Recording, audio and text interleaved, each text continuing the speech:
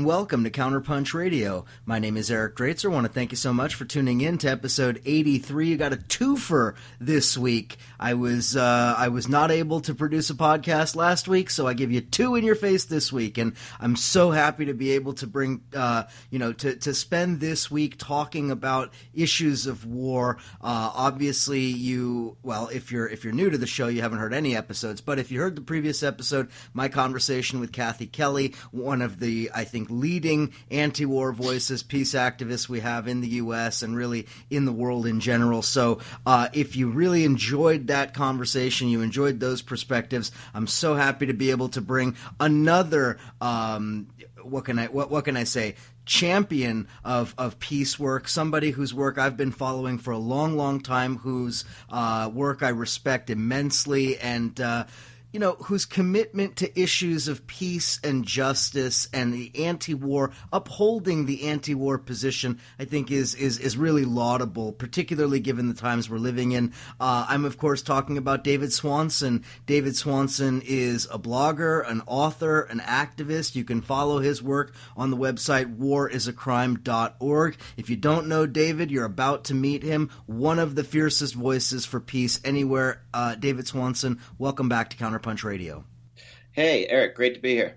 So, David, we have a limited amount of time and just so much war to discuss. And this is, of course, the tragedy of the time that we're living in. And I want to start off our conversation by really kind of jumping into some contemporary issues. And specifically, I just want to ask you, does it feel like war fever to you? Like we've reached a point of escalation? Because, of course, throughout the Bush era and the Obama era, we were accustomed to war, various types of wars, large-scale wars, small-scale wars, overt, covert. But it does feel, to me at least, like we're seeing a new phase of the war-making from the empire. What's your take on it? Well, I think that's right. I think when you allow someone like George W. Bush to do everything he did with no consequences, you are going to see whoever comes after him, and it was Barack Obama, expand those powers, expand the bases, expand the spending, expand the presidential prerogatives when it comes to war. And when there's no restraint and no consequences for any of that, and you have the invention of a whole new form of war in drone warfare, and nobody bats an eye, and torture and execution and lawless imprisonment and warrantless spying and all the rest of it is made into acceptable policy choices rather than felonies. The guy who comes next is going to be worse. And when you have Hillary Clinton and Donald Trump as your two choices, things are going to get worse. When you have a primary debate among the Republicans where one of the moderators asks, "Are you willing to kill thousands of innocent children as part of your basic duties?" Things are going to get worse. And people tell me Donald Trump flipped. He was pro-peace and he turned out to be pro-war.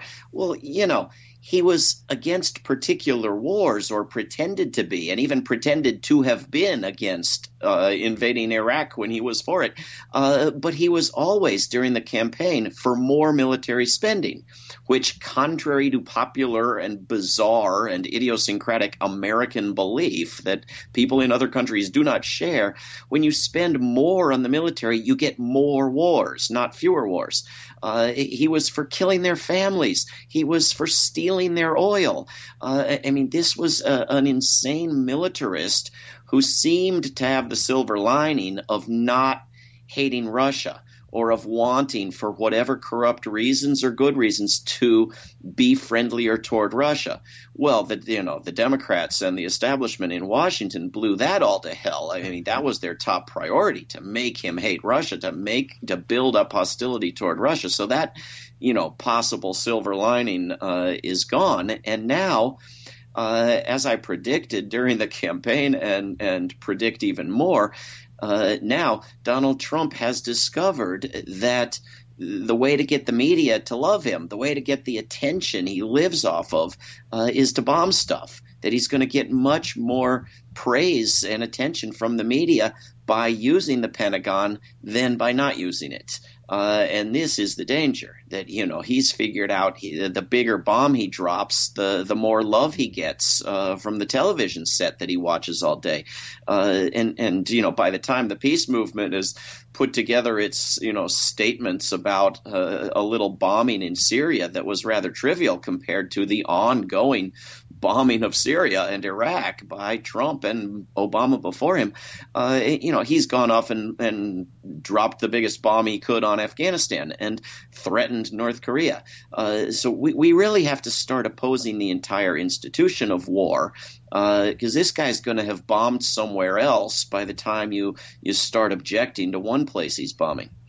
Yeah, that's exactly right. Now, I want to return to a point that you were making that I think is really critical, and that has to do with the campaign and the facade of, we can't really call it, peacenik, but certainly the facade of anti-interventionism, of isolationism, of these type of ideas. I mean, that the very fact that he said those things to varying degrees throughout the campaign, that's fine. That's all fine and good. But he also said in those very same debates and in those very same, television appearances that he wanted to do things like put 30,000 troops into Syria to fight against so-called, ISIS, that he wanted to expand the military, that he wanted to quote-unquote modernize it, and all of these things that he was saying, which was simultaneous to this illusion of him being a peace candidate or something like this. And that reminded me, and I have to say it,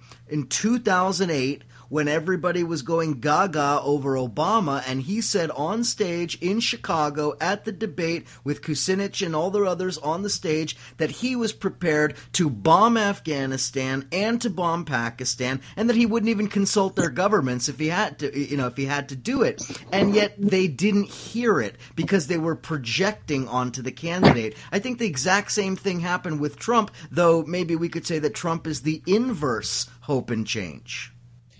Yeah, I think Obama was very clear in interviews with newspapers as opposed to speeches at rallies that he wanted a bigger military, a more expanded, bigger global presence, more bases in more places, that he wanted more bombs on Pakistan, that he wanted to escalate in Afghanistan for no apparent reason other than to contrast it with Iraq and claim that he was for a good war and against a bad war.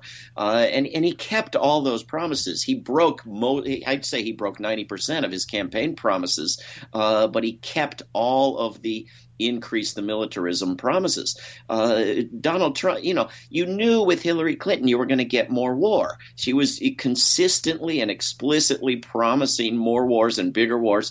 So that was clear. With Donald Trump, because he would say one thing and its opposite in the same breath, and he would say he would pretend to have been against wars. He would say he was against wars. He would say he was against interventions and nation building, sort of echoing George W. Bush's campaign, where he was against those things, and look what he did. It was possible to have some doubts, to say, well, who knows what in the world we're going to get with him, and to sort of wish for the best, and a lot of people think that there's going to be some difference between the Democrat and the Republican. So if Hillary Clinton is for something, well, Donald Trump must be against it, and that really wasn't the case. It was very clear that whichever one you got, you were going to get more wars.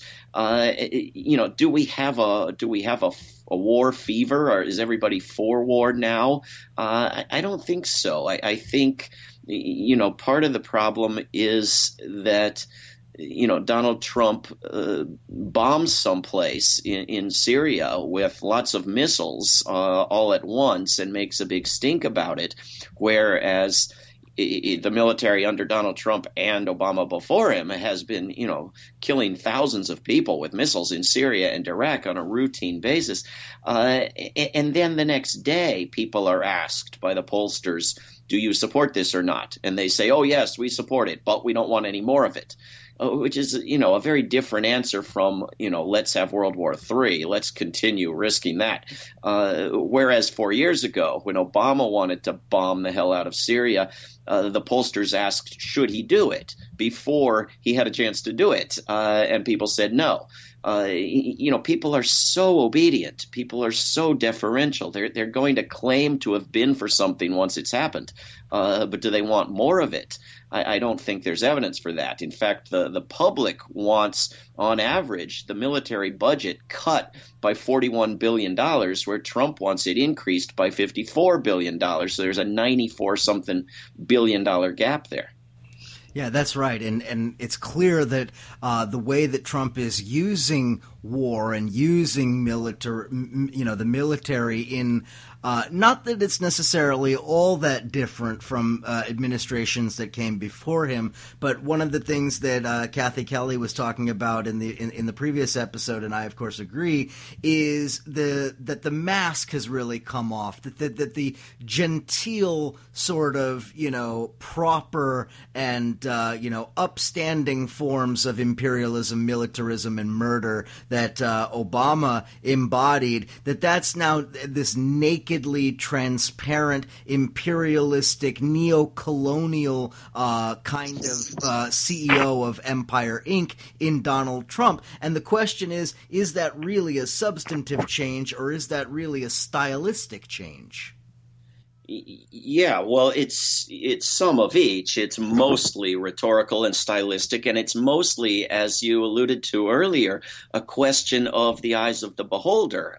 Because, Obama was bombing 8 nations at a time. I was going around giving speeches, unable to find anyone in large auditoriums in the United States who could name them. And most people hadn't heard about it, and most people denied it was happening. Excuse me, when Barack Obama, prior to his second election campaign, went and bragged to the New York Times that he goes through a list of men, women, and children on Tuesdays, picking whom to have murdered with drones. Well, people have managed not to hear about that to this day. And so people are now hearing that the president kills people with drones, which is, a rhetorical difference and a difference in the ears of the hearer. But also Donald Trump is actually murdering people at 4 or 5 times Obama's clip. You are hearing now about some of these wars that Obama got started, in part because it's Trump's face, in part because they're being escalated, in part because the catastrophes have worsened. You have millions of people on the edge of starvation in Yemen as a result of years of disastrous drone war and then massive Saudi/U.S. bombing war on Yemen. And it's coming to a head, and Trump is proposing to make everything worse. And so I think it's a confluence of factors here. But I think a big one is Trump's lack of professional, appropriate diplomatic rhetoric, his stupidity, his buffoonery, his hostility. And so the question is, with Trump's face on the wars, with Trump's face on those military bases in 175 countries, what will the world do? What will we in the United States do to resist it? And what will the world do to resist it? You would think that, if keeping U.S. military bases in your country is bowing down before the odious Donald Trump, that would be motivation to kick them out. It doesn't immediately seem to be. It seems that the structures and the carrots and the sticks that have these things in place are not so easily dislodged.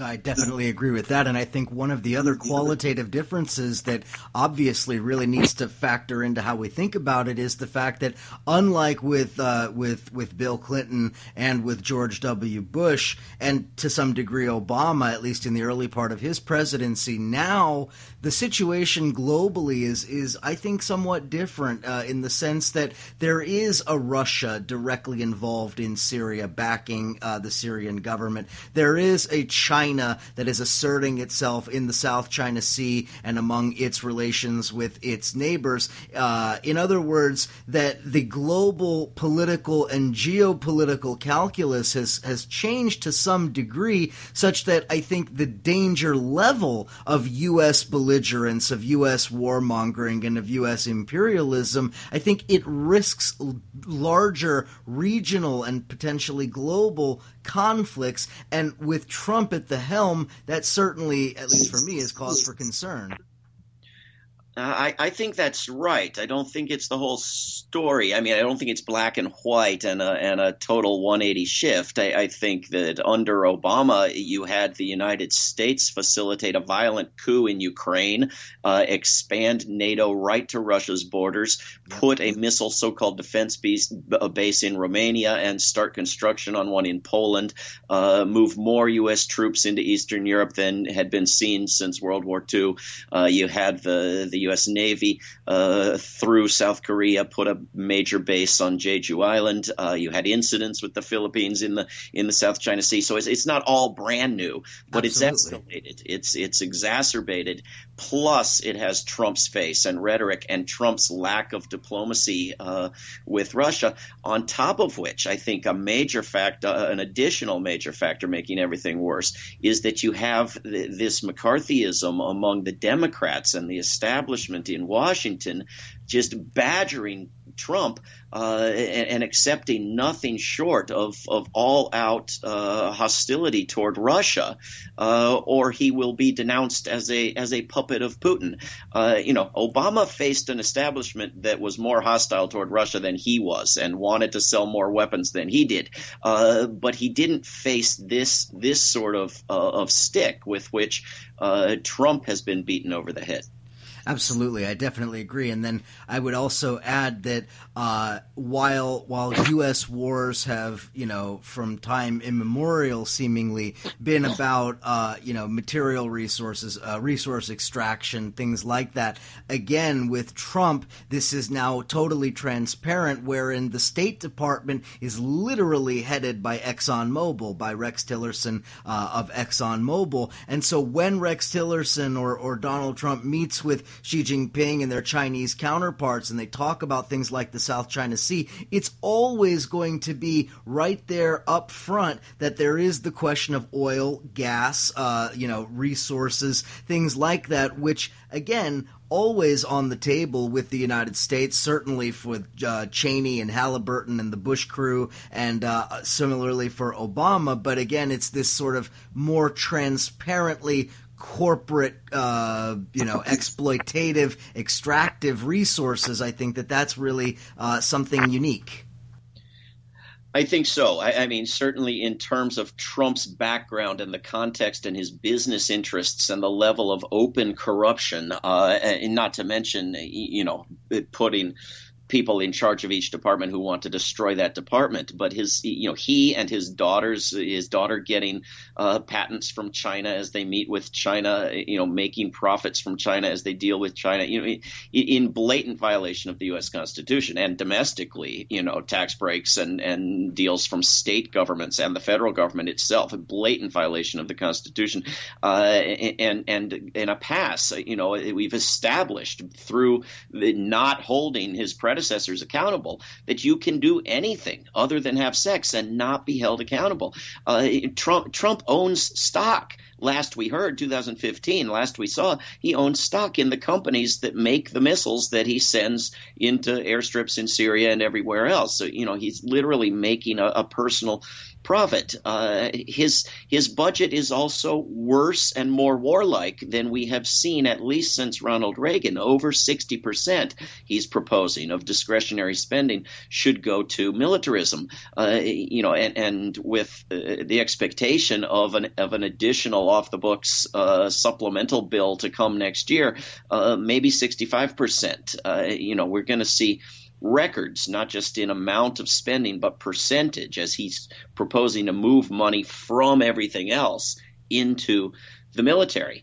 So it's a level of militarism and a brutality and stupidity of rhetoric around it that we haven't seen before, and the development that began under Obama and continues of the U.S. military developing new nuclear weapons, smaller and supposedly quote unquote more usable nuclear weapons, even as the rest of the world is moving to ban nuclear weapons, and you've put them in the hands of a guy who will apparently drop a bomb on Afghanistan because he's having dinner and chocolate cake with the president of China, or blow up people in Syria because his daughter asks him to. I mean, this is incredibly dangerous. This was the one thing the people who wrote the U.S. Constitution got right. These aristocratic white male slave owners who got, I'm sorry to say, most everything wrong, got this right. You don't let a single person have those kinds of powers, even with the flimsy little weaponry that existed back then, much less with weaponry that can destroy the earth. Yeah, exactly. And one of the other things, speaking of destroying the earth, that really does need to be taken into account is what I believe to be the extraordinary danger that Trump and the Trump administration poses vis-a-vis climate change, particularly given the indicators that we're seeing in recent studies in the Arctic, in the Antarctic, with the bleaching of the Great Barrier Reef, the acidification of the oceans, all of these climate change related changes that we're seeing, that is certainly going to accelerate. And now we have a president who, even worse than Obama, who was no friend of the environment, or no friend of the climate change activist movement, no friend of fracking rather than of environmentalism. But now we have Trump, which is orders of magnitude worse, where you literally have climate change deniers in charge of the EPA, destroying the EPA, where you have an attack on scientists, an attack on research and data and all of these things. So another example where Trump is simultaneously continuing policies but escalating them in a very dangerous way. I agree, and I see the anti-war movement and the environmental movement as intimately interlocked and inseparable. The military is the greatest destroyer of the climate and waterways and earth that we've got, and the wars are fought largely over the fossil fuels with which to further destroy the earth. I think people should, if they're able on Earth Day, take part in a march for science, not for any reckless militarized science, and not for fixing climate change by sticking stuff into the air, as Harvard scientists are proposing, but for recognition of the need to be fact-based in our understanding, and bring the Seville statement on violence, the scientists' statement from back in the 80s, that we are not destined for war and violence and destruction. It's not in our genes. It's a cultural choice.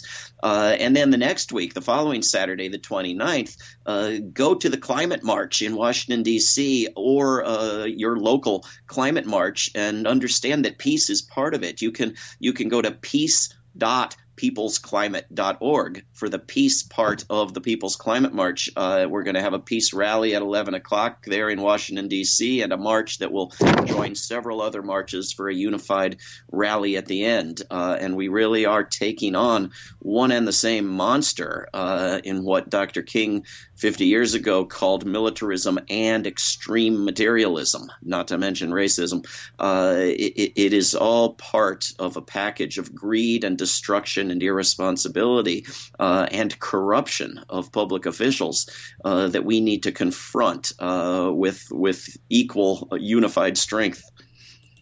Yeah, that's absolutely correct. And again, I think one of the key points that really needs to be hammered home here is that we, meaning those of us who want to see peace, who want to bring an end to these wars, who want to address these issues, we really do have a responsibility. And this is one of the things that is so difficult to swallow, particularly, for me, speaking for myself, my political education really came with the beginning of the movement against the war in Iraq in 2002, and of course, and into 2003. And what we had at that time, we're so far back from even that building a movement, we are in a sense building from scratch. And we can't necessarily put it all on Obama, though Obama was certainly one of the major forces that undermined an anti-war movement. But my question to you, David, and I know we're running out of time here, but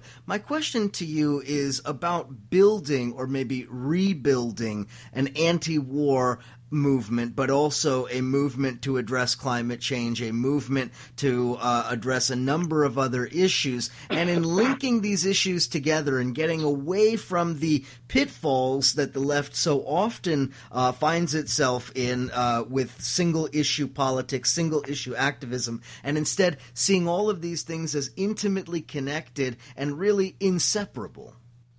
Yeah, I would recommend another event coming up this summer called Democracy Convention. You can go to democracyconvention.org. It's going to have at least 10 different conferences, and a group that I'm the director of, World Beyond War, is organizing one on peace and democracy.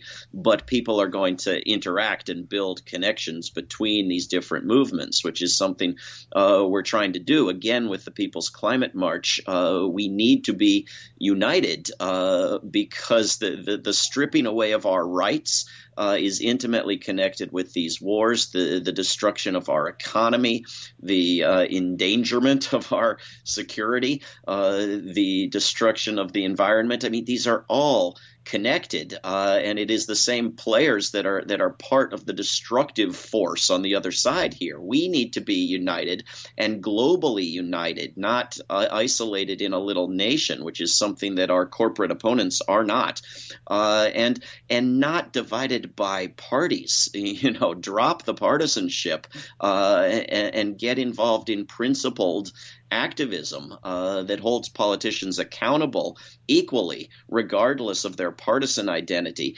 And we will be much stronger, and all the parties, including whichever one you're in love with, will be improved as a result.